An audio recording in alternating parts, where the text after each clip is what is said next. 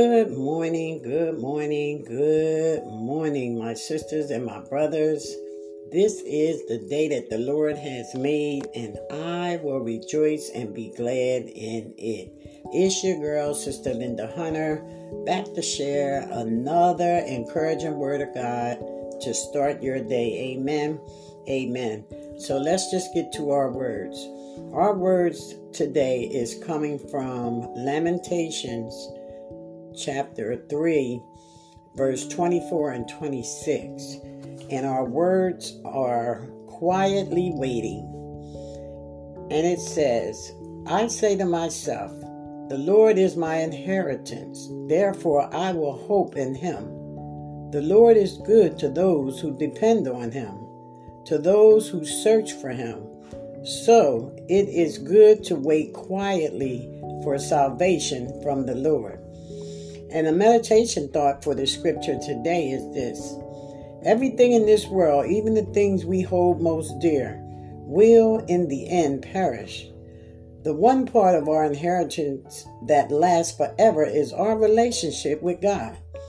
Therefore, that is the thing we should put our hope in, the thing we should place our confidence on, and the thing we should prize above all else.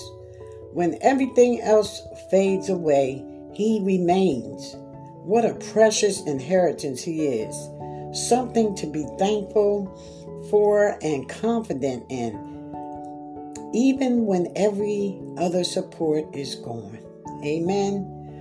When we pour our hope in the inheritance we have in Christ, we experience his goodness. If we have other supports to depend on, we don't rely on his faithfulness. But in those moments when everything else fails, we come to discover he is more than enough. Hallelujah. I think that's the quietness described in verse 26.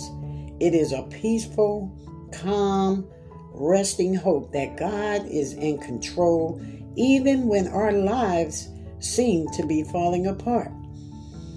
When we truly hope in God as our inheritance, we don't panic in the face of difficulty and loss because we know that God's loving care for us is certain.